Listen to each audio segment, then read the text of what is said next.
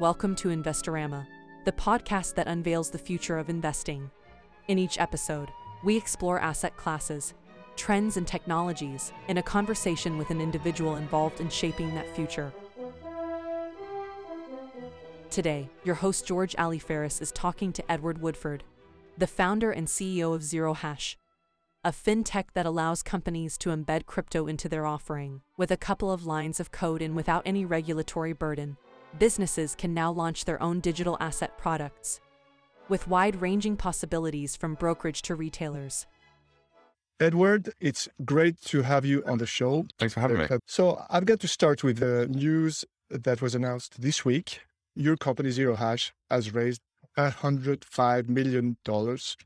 How does it feel to have raised that amount? Look, it's obviously a great validator, and, fundraising it should be a tool. Obviously, right now, the media and everybody focuses a lot on fundraisers just because that's the ecosystem that we live in.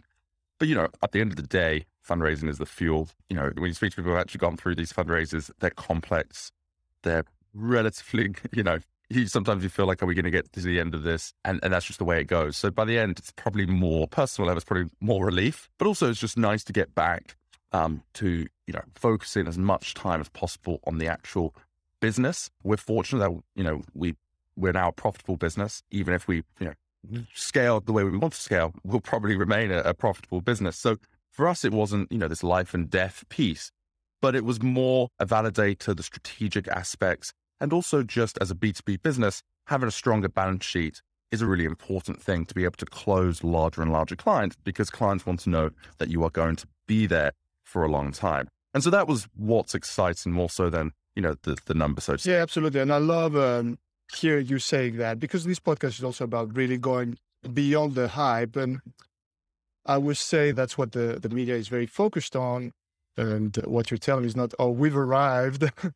But really, it's about building, and it's more fuel to an already profitable business. So very good, very sober answer. And so going back to your background, can we get a bit of your story? I know you're from the UK, but then studied in the US, which is an interesting story. Can you take us from there in the beginning of your entrepreneurial and career?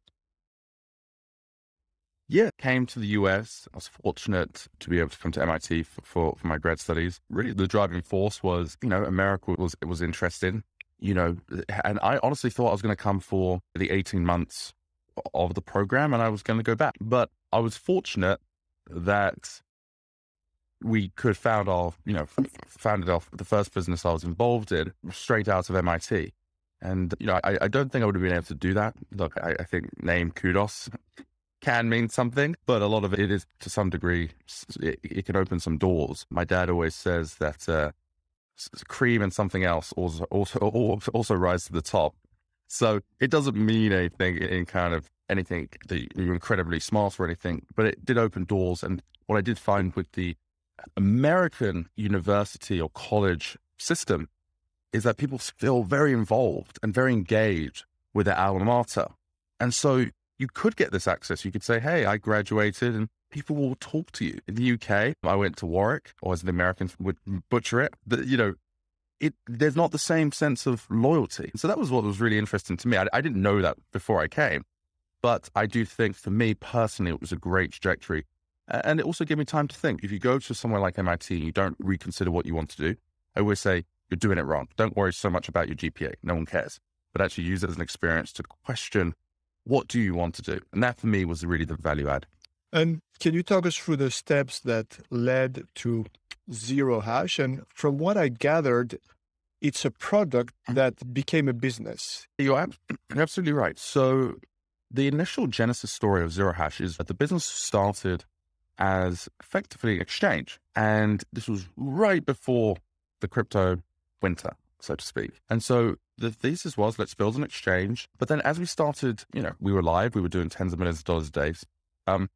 We realized, one, that the economics weren't that attractive. But two, we were hitting this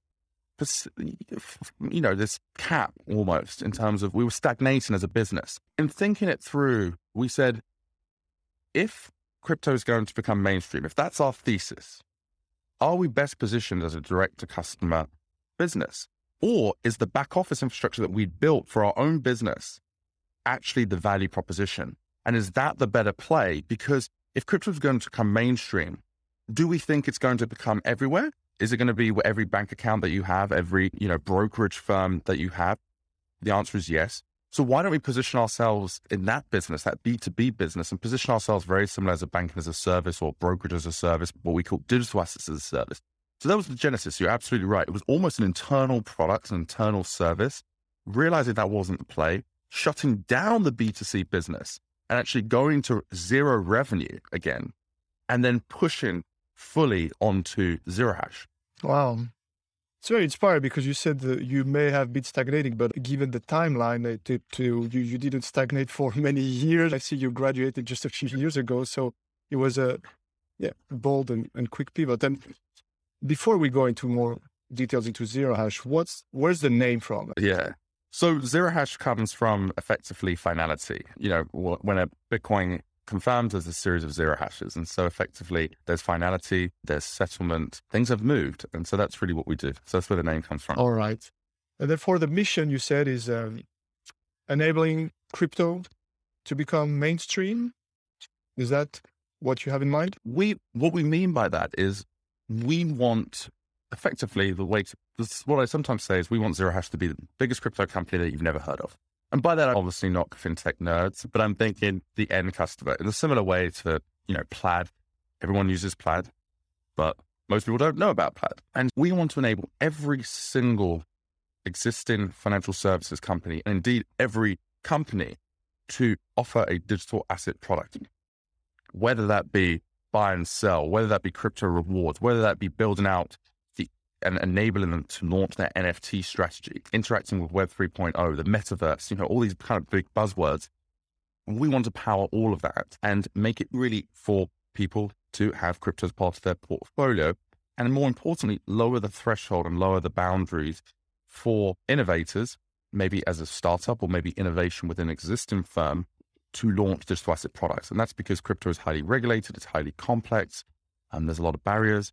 And so our business effectively lowers those barriers from a multi-year process to a multi-day process in the most simple senses. We're going to get back to that. But first, I'd want to go to Zero Hash behind the scenes. So it's a simple proposition for the clients. So at the moment, it seems like a lot of brokerage, but not just. But what does that imply? What did you have to build? And I'm just going to say as a preface, when I think of the investment stack, it's a very complicated and long stack, from trading part to then settling, custody, blah, blah, blah. So can you tell us a little bit how you remove that complexity? Yeah. So what we effectively allow people to do is to build a digital asset product, so let's say an investment app, for example, and they allow you to trade stocks. What we allow them to do is to offer crypto side by side to the stock trading product on the same front end that clients are used to. And so effectively, our clients are the front end interface for the client. Everything on the back end, from the data that is presented to the end client, the liquidity, the custody of crypto, the legal movement, the custody also from a legal perspective, i.e. where do those assets sit in terms of balance sheet? Most people don't want crypto to sit on their balance sheet, especially if they're a publicly listed company. So we take on all of those different pieces and allow people to effectively offer the exact same experience that they may already have in equities trading or on the brokerage, on the banking side, and offer crypto side by side. More importantly, what we allow, and this is maybe getting a little into the weeds, but what we allow on the brokerage side as well is if a client has $100 in their account, for example, we allow that client effectively to buy $100 of stock or $100 worth of crypto. What that means is that they have a single fiat account and they don't have to move the assets, like they have to move them to Coinbase, for example. So it's much more capital efficient and seamless for so that's effectively what we provide. Great.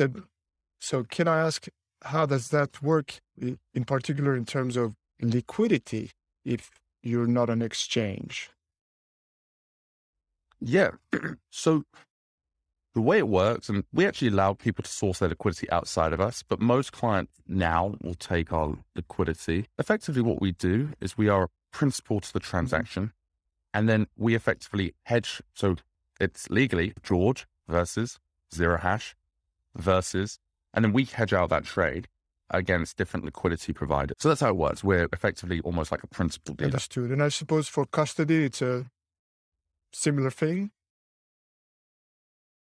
Yeah, we custody the assets. What people mean by custody, who has control over the assets. So if it's multi-signature, who has the keys, and if it's MPC, like who has the key shards to be able to move those assets. We are the custodian. We're also regulated as such. And yeah, that's the custody piece. Okay, so now I understand how it works. Yeah, so indeed, you're taking care of all of that. And therefore, yeah, it's a simple thing for the end clients. Exactly. And it's all through API. Not through API. So we provide the API infrastructure and the client. And what the client sees is the front end, the same brand and everything that they're used to today. So the client, so let's say we have a few clients, Testy Trade, Money, Line, etc. So what do they focus on? Do they just focus on the interface and the end client experience? Yeah, crypto has to feel part of the native customer experience. And, ultimately that's the hard bit in many ways. And it's also about integrating the product into a seamless experience such that it doesn't feel like a bolt-on.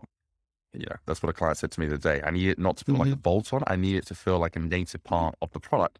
And that's why a lot of people are starting to use a lot more than just our buy and sell endpoints. It's, for example, the ability to do roundups. You mentioned Moneyline, for example, the ability that, they offer this service, the ability to do much more, peer-to-peer transfers, withdraw to a smart contract, and to be able to purchase an NFT. So it's embedded within the entire client experience. I think that's what really clients focus on. Right. Let's get more into that. So first of all, what tokens do you support? And I know that you've announced you'll be expanding this, but just to give us an idea. Yeah, we support about 40 different tokens today. We will be supporting 80 by the end of this year. Big themes are tokens that are layer 2 or infrastructure that's layer 2 and building tokens on, or supporting tokens on that. I think multi-chain support for stable coins is going to be really important as well. If we're looking today, if you've seen what's happened to ETH gas spikes, it's a really challenging proposition to say that Ethereum-based stablecoins is the payment mechanism for the future. And then there's a bunch of metaverse token that we're going to be supporting as well. Also, the reality is this space changes at 1,000,000 miles an hour. So the largest 20 coins that we have today, for example, a portion of those will be in the largest 20 coins in a year's time. But I think it will be, and you've seen that year on year. So there's a lot of change. This infrastructure is constantly changing, and you will need to ensure that you're providing a token choice that is relevant to your customers. Sure. Understood. So now let's go a bit more. You already mentioned some of the use cases. So let's go back to this, as we've mentioned in the roundup. Can you tell me a bit more about, I intuitively understand, but can you tell me in details how that could work?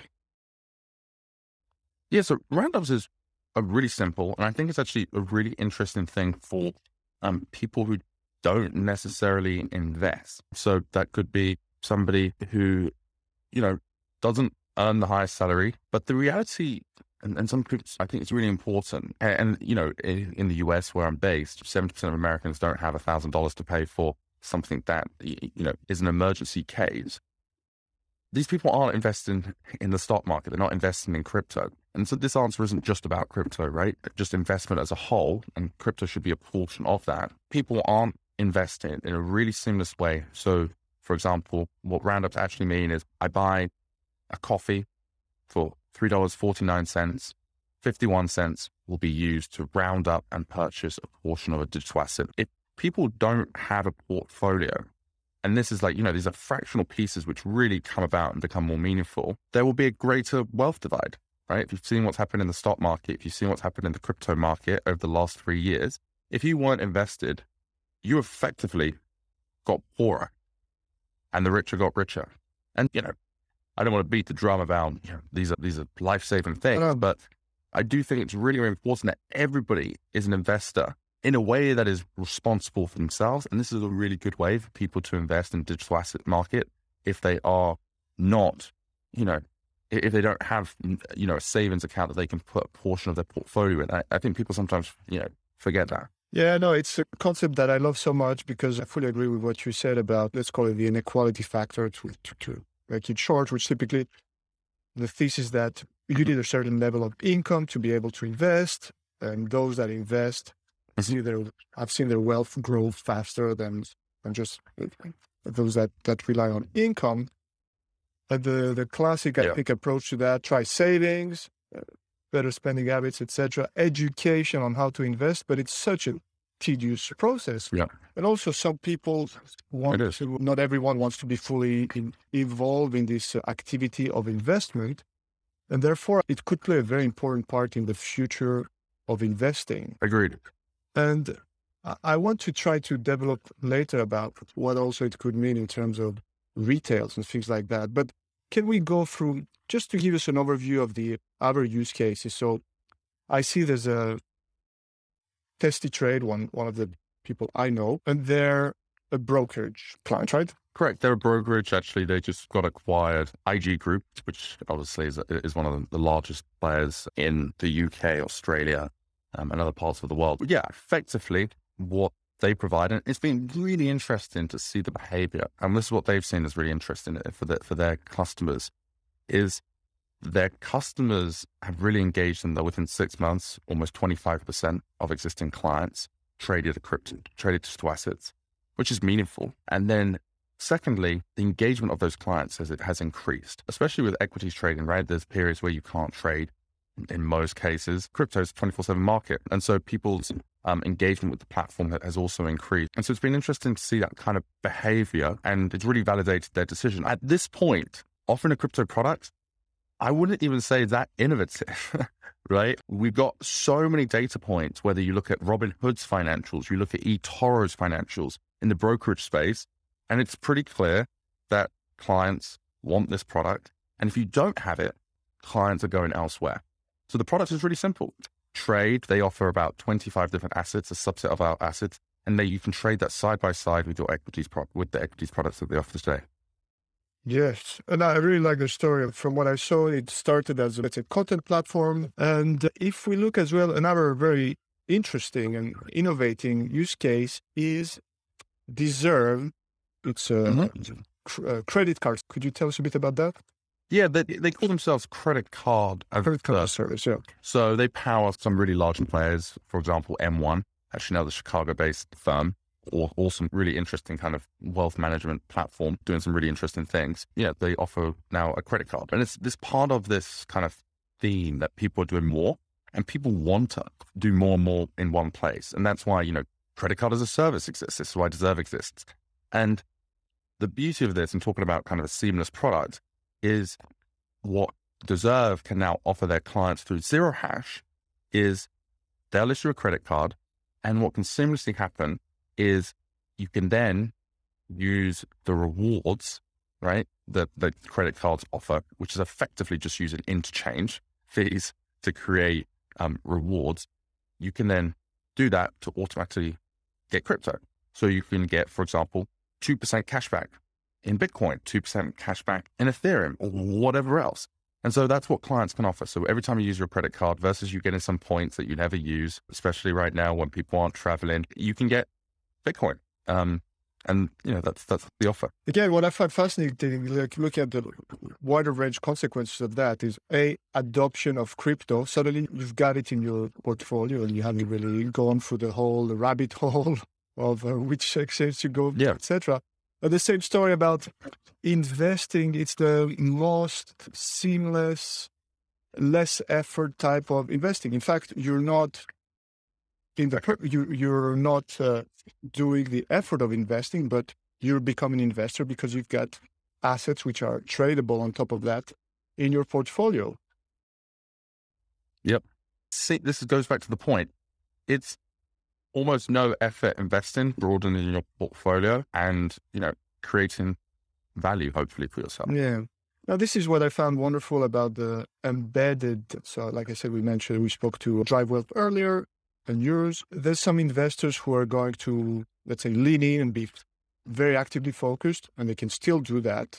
For example, at testy trade, some others will be more relaxed, and some do not want to spend a moment investing, but they still have the benefit of building somehow a portfolio while shopping. Exactly. And look,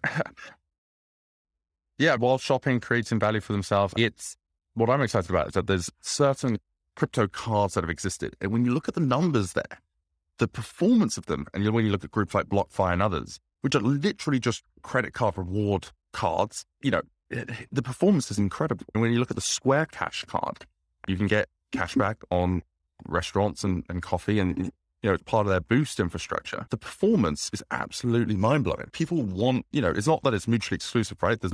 You can passively invest and you can actively invest. And it's just part of diversifying the way people are investing and the types of assets people are investing in. Yes. And I think that links us to the Web3 and the metaverse. But before that, I just want to ask a few questions about your own expansion and what are your next steps in terms of marketing, and how do you plan to further expand your reach? Yeah, part of that is hiring the right people. We actually just made our first marketing hire in about 3 months ago. Which is interesting because it's also typically it's at Series A or something like that, but for you it was because the product-led growth got you that thus far. Yeah, exactly. I think we focus very much on the product, and I would say that in crypto there's this quadrant of hype on one line and then actually doing something on another line. I prefer to be in the quadrant that we were in, which is doing something meaningful and interesting, but not necessarily making enough noise about it, versus the inverse, which is not doing much and making a lot of hype, which unfortunately is why some people are sometimes pessimistic about the crypto. But also just things move very quickly. We raised our Series C 3 months ago. So, it's a big portion of our business. A lot of the growth has been organic. A lot of it's been word of mouth. And that's great. I think, our clients, if you can make them advocates for what you have, that's a powerful business. But we're scaling our team. We want to be, we're not going to win every deal, but what I say is I want to be in the room. And that's the important thing, both from a sales perspective, both from a marketing perspective. And, that's the critical part. And, the challenge for us and challenge for our marketing and communications and growth teams is that's the metric for success in many ways. Were we in the room and, did we have a fair shot at the deal? And I think if we can do that, we will win most of the time. And your clients are also your investors, which makes them real advocates because they have every reason to push for success. How does that work in terms of the commercial dynamic, or is it not? I guess it's very beneficial, and I love the concept of stakeholders being customers, etc., which is also a crypto thing, but it's in a different way. It is great. Personally, I love having investors that are entrepreneurs themselves, ultimately. I think the key point, though, anytime you have clients as investors, is one, to be really clear on what their information rights are and what they're not. And number two, keep them as minority shareholders. The reason for that is because you don't, the customer base that you have that are investors, that shouldn't be your entire customer base. And so you need to make sure they're competitive, and we work with, and that we rely on work with everyone's competitors. I want to serve every single neobank. I want to serve every single brokerage firm. I want to serve every single buy now, pay later firm. So we rely on trust, and we're always clear on that. But the way that you have to take on investors that are clients, and it's super, super beneficial in so many ways, but you've got to have those guardrails. I think that's critically important. And looking at expansion, so you mentioned that now potentially every business in the future could offer crypto as a service. So far, I see your clients are in the financial sector, right? Could we imagine something where a retailer, Nike, was already in the metaverse, offer crypto as a service, and I was imagining something where you buy, I don't know, a Nike polo and you get rewards in some kind of Nike token, or that would work very well with a team. You buy the jersey of your team and you get their token or something. What you're saying is exactly how big brands are starting to think about digital assets. It's interesting. So this week we had, a meeting with one of the largest food and beverage companies in the world, looking at crypto both from an NFT loyalty perspective, but also just crypto as part of the loyalty program potentially. The breadth of customers that we're now talking to, and some of this I can't disclose, but in the coming weeks, we'll be disclosing non-financial services companies that have moved into the digital asset space in some way. And it's typically through rewards or through positioning around the metaverse and NFT space. And I think what's fascinating around brands is, I was told the other day that there was a Berkshire bag that sold for more money in the metaverse than the actual bag retails for in the physical world. That's incredible when you look at the concerts that are going on in the metaverse and the number of the number of people that will start attending these things. It's going to grow. And so it is a wave that every brand, Nike is very well positioned for it. And, I hadn't thought about all those different pieces about even with the clubs, even it gives you that distribution. I think it's incredibly exciting. No, absolutely. I think what we can talk about, when we think about the metaverse or like living online and things like that. And also at Pro3, if we say, okay, you have a key to all your online activities, I think that's particularly exciting. And that brought me to, I've lost in my thoughts about the sports team and stuff. You got excited. I love that. Yes, no. Okay. What I wanted to say, I think as it's more a remark than a question, but just because as today, there's a bit of there's a correction in crypto. I think what that shows is that now the general public I think we're past the tipping point, and it doesn't matter if crypto or Bitcoin drops by whatever percent it drops. It's something that if the mainstream brands, and not just the financial, not just the people who trade, find utility into that, then I guess we're one step really into what we call the metaverse, although I don't always love the concept. No, I think you're absolutely right. Because it's bridging. I've talked to another guest on the podcast about, he was saying, it's all about bridging the digital and the non-digital. People still have assets which are mostly non-digital. Yeah. And she was talking about it from an institutional point of view. But from what I gather, we're not talking about how to do it well from a very individual and personal point of view, and even for people who are not into crypto. That's exactly it. I mean, I think one of the things that that I'm most excited about is around this bridging. When you think about Web 3.0, you think about NFTs. It's pretty complex to do today, right? To actually buy an NFT is pretty complex, and people are very interested in it. But how they do that needs to be simplified. So one of the things I'm most excited about is traditional payment rails acting with zero hash as a bridge. What I mean by that is, if you want to buy, say, an Ethereum-based or Solana-based or a Polygon-based NFT, most clients don't want to think about that. Most clients don't care about that. But you have to interact with the smart contract. You have to buy, for example, Ethereum, and it has to be sent. If you can simplify that and you can partner with some of the world's largest payment processors, it makes it now seamless and easy for anybody to buy an NFT. And it's that bridge that we service. We're not a payment group, right? We don't focus on credit cards, debit cards, ACH, Apple Pay. There's incredibly large and successful companies doing that. Where we fit in and where we're incredibly complementary and where we are working is around that bridging point, around those metaverse or NFT pieces, because there has to be an interaction with digital assets in that flow. And that's critically important. It's a requirement. It's not a nice to have or an opinion thing. You have to interact, but most people don't want to think about that. And that's the bridge. Yeah, and I would say it could almost go even further, because now there's so much hype about NFTs, ownership economy, and stuff like that. And many of us, including me, we're going through the rabbit hole and playing around with it. But really, I think if you look at the utility of the NFT for a even more general public, it's not about what's called NFT. It's about, can I own something that is very dear to me, which is whatever, my football team, my brand, or something like that. Eventually, I think when we stop talking about NFTs and Ethereum, the metaverse, that's when it's probably going to be happening.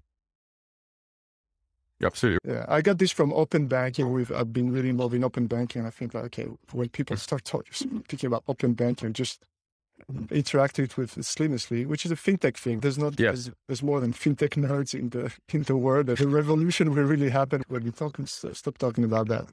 Exactly. It's taking something from niche to mainstream. That's really exciting. And I think that's something that we can, further think about, and perhaps it's for a second episode. We'll conclude on that as it's a meaningful purpose for your company and a meaningful, trend, I think, in the investment world and beyond. Yeah. So thank you very much. I just want to ask a couple of questions to finish. And first of all, personal question about how do you invest personally?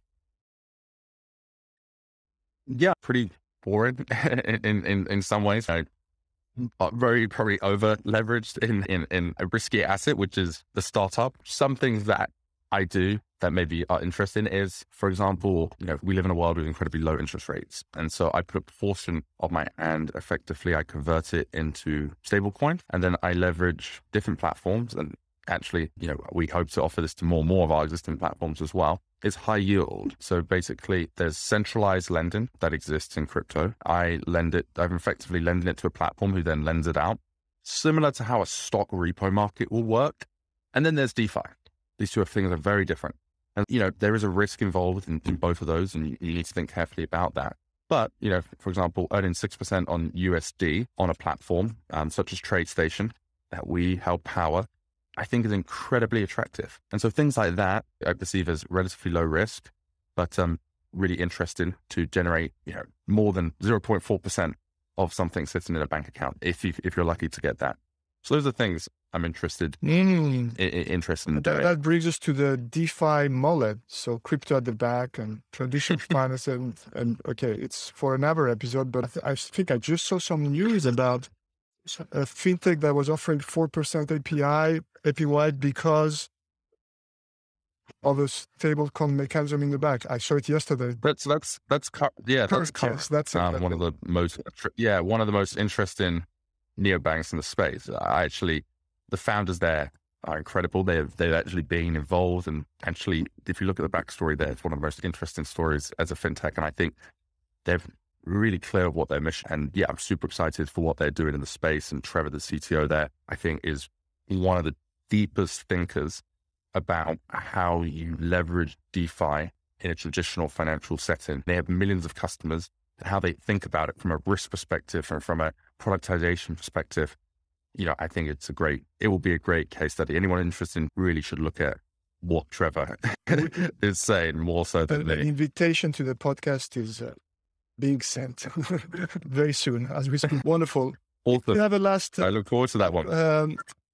A quick last question, and maybe you want to add anything on your side, but I like to ask people, what would they do if they were to choose a different career path? Yeah, I probably would have gone into, and maybe one day I will still.